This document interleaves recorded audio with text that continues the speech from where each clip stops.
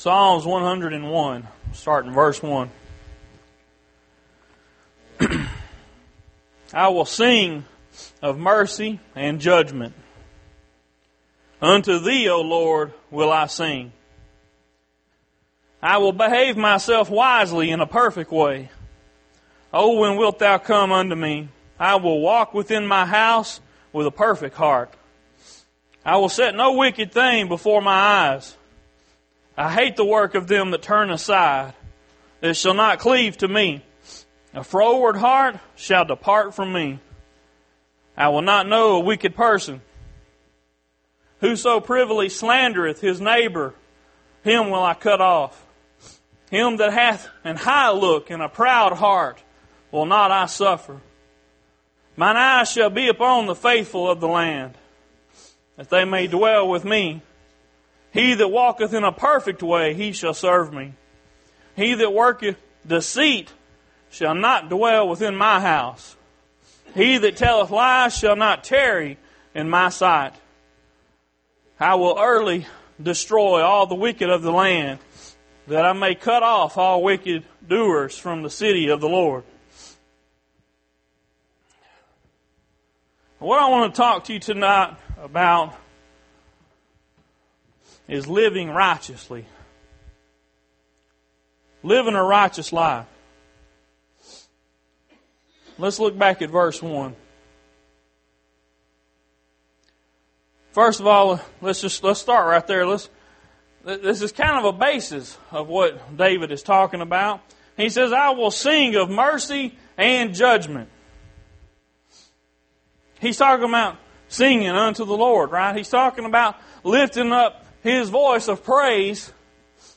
But it's about mercy and judgment. You can understand wanting to praise God for mercy, right?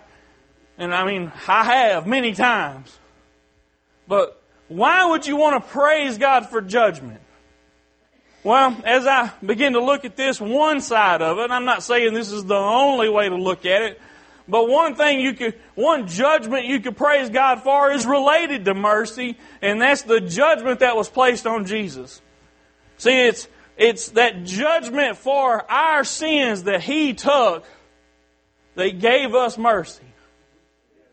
So, as you begin to look at this living righteously, remember that those sins are paid for by His judgment. The Word says that the chastisement of our peace is upon Him, right? The way that we have peace was because of His chastisement. So let's look at the scripture tonight. Let's look at what David's talking about.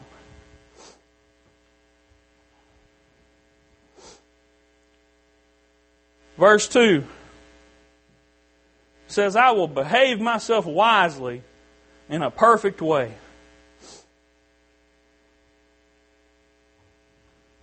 What does that mean? I should behave myself wisely in a perfect way. I believe what David's trying to say is that we should live our lives in a way that strives for perfection. People of the world will look at a person like that and they have negative things to say. But there is a difference in having negative things to say about somebody and being able to accuse them of something because of their behavior, okay? People are going to talk bad about you when they perceive that you're better than them, right? That's just the natural way things are. They're going to try to tear you down. But it's better to be talked about in a negative manner because of your righteous living than to be accused of something because of your unrighteous living. You see, we are told in the Bible to live above reproach. We're told to live a life that is an example, just like the life that Jesus came and lived. We're to be an example to those people. They are to look at us and try to find something wrong, right?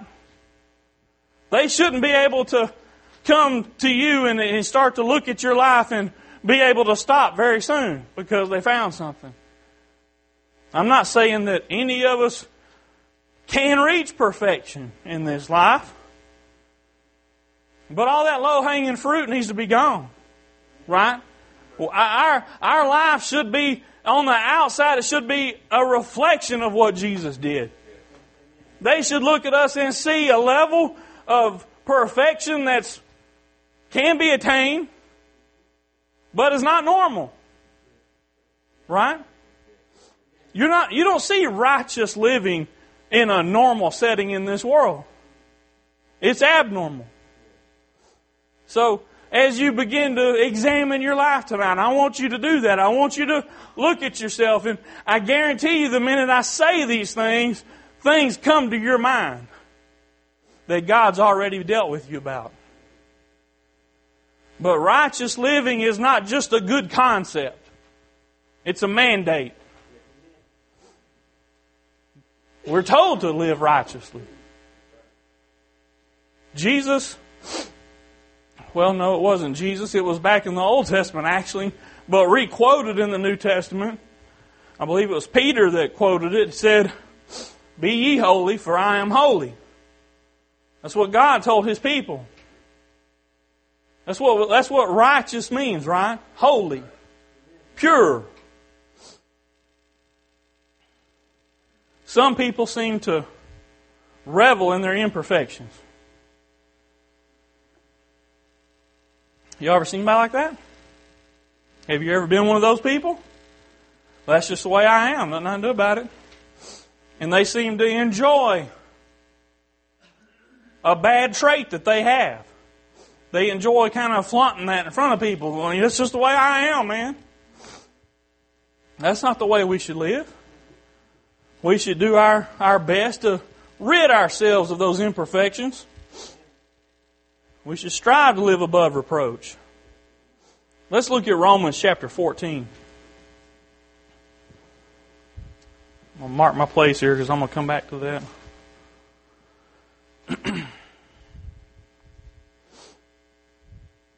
And start in verse 14.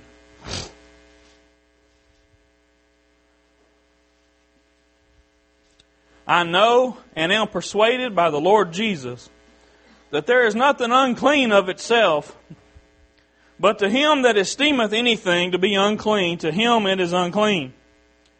But if thy brother be grieved with thy meat, now walkest thou not charitably.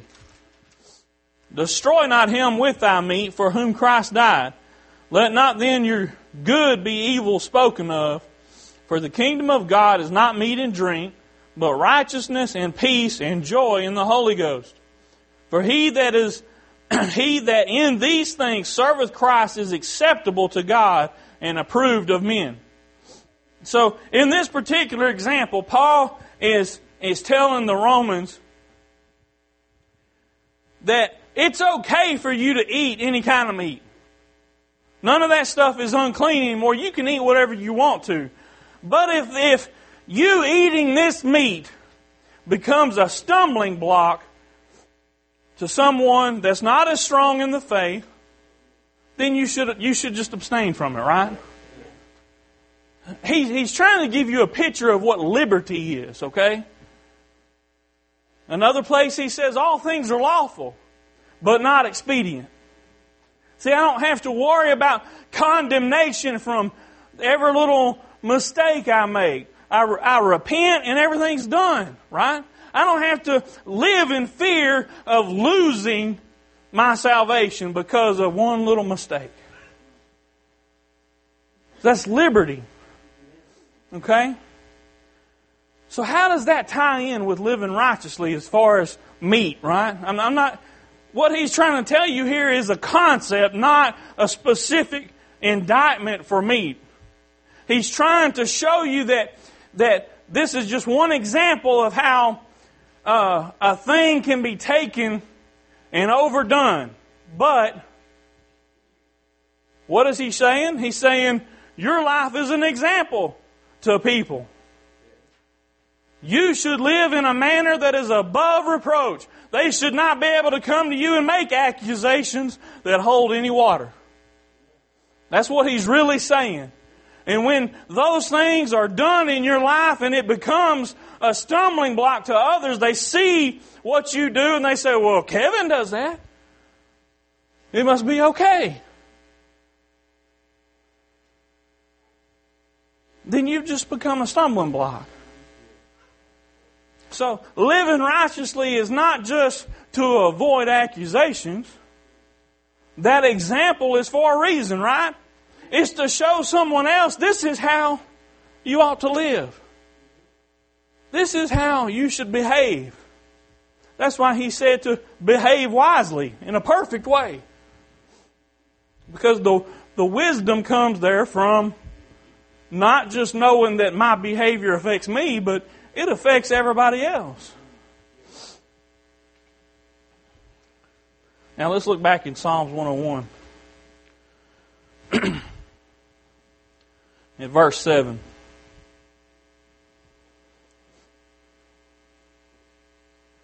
He that worketh deceit shall not dwell within my house. He that telleth lies shall not tarry in my sight. What do you think he's talking about there? Right? Right? He's talking about who you keep company with, ain't he? Now, does that mean you don't ever talk to anybody that is not living a righteous life? No, it doesn't mean that. How can you be an example to them if you don't have some sort of relationship with them? But what he's saying is, those people that don't hold up to the same kind of standard that I've set for myself, I don't need to hang around all the time. I don't need to let them be in my inner circle, so to speak. I don't need to have those kind of friends that I depend on and entertain all the time that don't have a standard of righteousness in their life. When they steer away from the mark, I need to be trying to go the other way. Right? When you look at those people, now listen, I'm not saying you just totally cut those people off from all existence in your life. But it needs to be so limited that they see the difference. Right? When they're going the wrong way, they need to see they're getting away from you. Now that's emotionally. They need to see that this is not acceptable in your life. Don't allow those things to become acceptable because you want to preserve a friendship. Don't allow those things in your life to be kind of washed over and not thought about too much because you're trying to hold on to a friend or even a loved one, a family member even. Don't say, well, it's okay because, I know better, but I don't want to hurt our relationship. What's more important? My right standing with God is more important. My right standing and my testimony to other people. I want other people to look at me and say, you know what?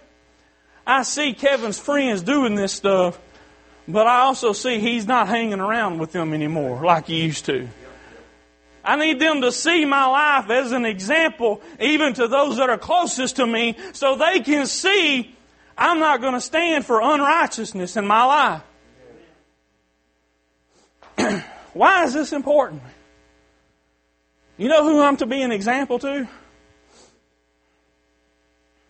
It's not just to the world. It's not just to those that are out there that I would call unsaved or unchurched or whatever. It's to everybody. Everybody. My closest friends need to know I'm not going to put up with unrighteousness in my life. They need to see that. When I begin to allow those little things, well, I'll just overlook this, or, well, that's not too bad.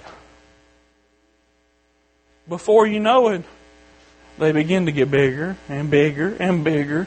You allow more and more things to come in, and before you know it, your testimony is ruined. There's a song by a group called Casting Crowns, and it's called Slow Fade. And that's what it's talking about. It's talking about the slow fade that takes place in a Christian's life when they allow those little bitty things. See, it doesn't happen overnight, Brother Tim. I don't fall into drug addiction overnight. I don't fall into alcohol addiction overnight. I don't fall into lustful thoughts and all that kind of stuff overnight. It's a slow fade. It's allowing those little bitty things that aren't all that bad on the surface. They don't seem all that bad. This will be okay this time.